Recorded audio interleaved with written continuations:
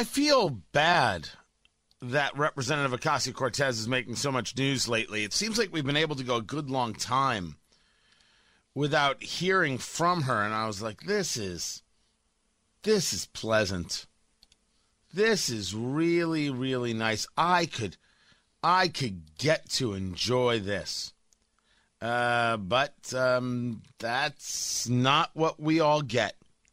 Eventually, she's going to speak and say words, and those words are going to be extremely ridiculous. And they're worthy of our attention. Because first there's just the dismissive, elitist Representative Ocasio-Cortez. Me, I'm Tony Katz at 93 WIBC. Good morning. Talking about that January 6th commission.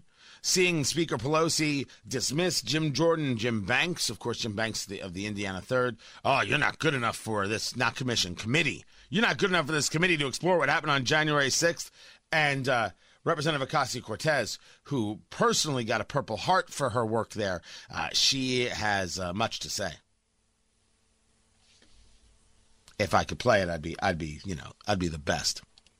Oh, if only I don't know anything was working right now. But that's not her big story. And her big story is not her dismissiveness of these two members of Congress who aren't good enough. No, it's her position on Cuba. I mean, again, as I said earlier, I think it's disappointing that Republicans are trying to make this about them and not centering the human rights violations of Cubans and what's happening to the Cuban people. You know, this isn't right now, like, what we need to do is urgently support human rights, the right for free speech, the right for protest, and not try to vaguely allude to the possibility of U.S. intervention and regime change. Whoa. The idea of regime change has nothing to do with U.S. intervention. It has to do with the Cuban people. It has to do with Cubans who want to be free. So if they want regime change, the United States should be, by doctrine, if only by decency, very supportive of such a thing. Now, that's a different conversation than sending in troops. I'll agree to that, even if it's for what I would consider to be a good and worthy cause. It isn't what we do.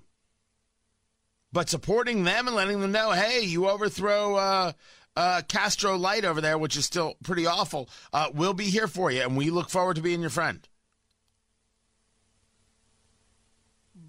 Do you really think that's what the government's working on first? I don't think that's the case, but she's not done letting you know how much she loves Cuba. And you probably saw also some Democrats are saying it's not just the embargo that's the problem. No, it's not. You know, this issue it's not just one facet, but where the U.S. has historically been most aggressive in, and where we, in bringing up the embargo, you're pointing to the U.S. role, whereas, and U.S. actions. Because if you leave that gaping opening, my concern is that people are trying to lay the groundwork for regime change. That's a weird concern. Never mind, she has a very odd speaking style. It's the style, again, of a child. She does not come across strong. She does not come across connected to the facts.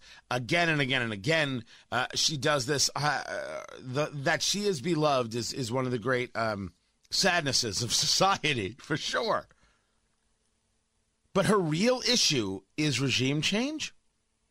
Why would that be an issue for anyone? Don't you want the Cubans to be free? Don't you love Cuban children?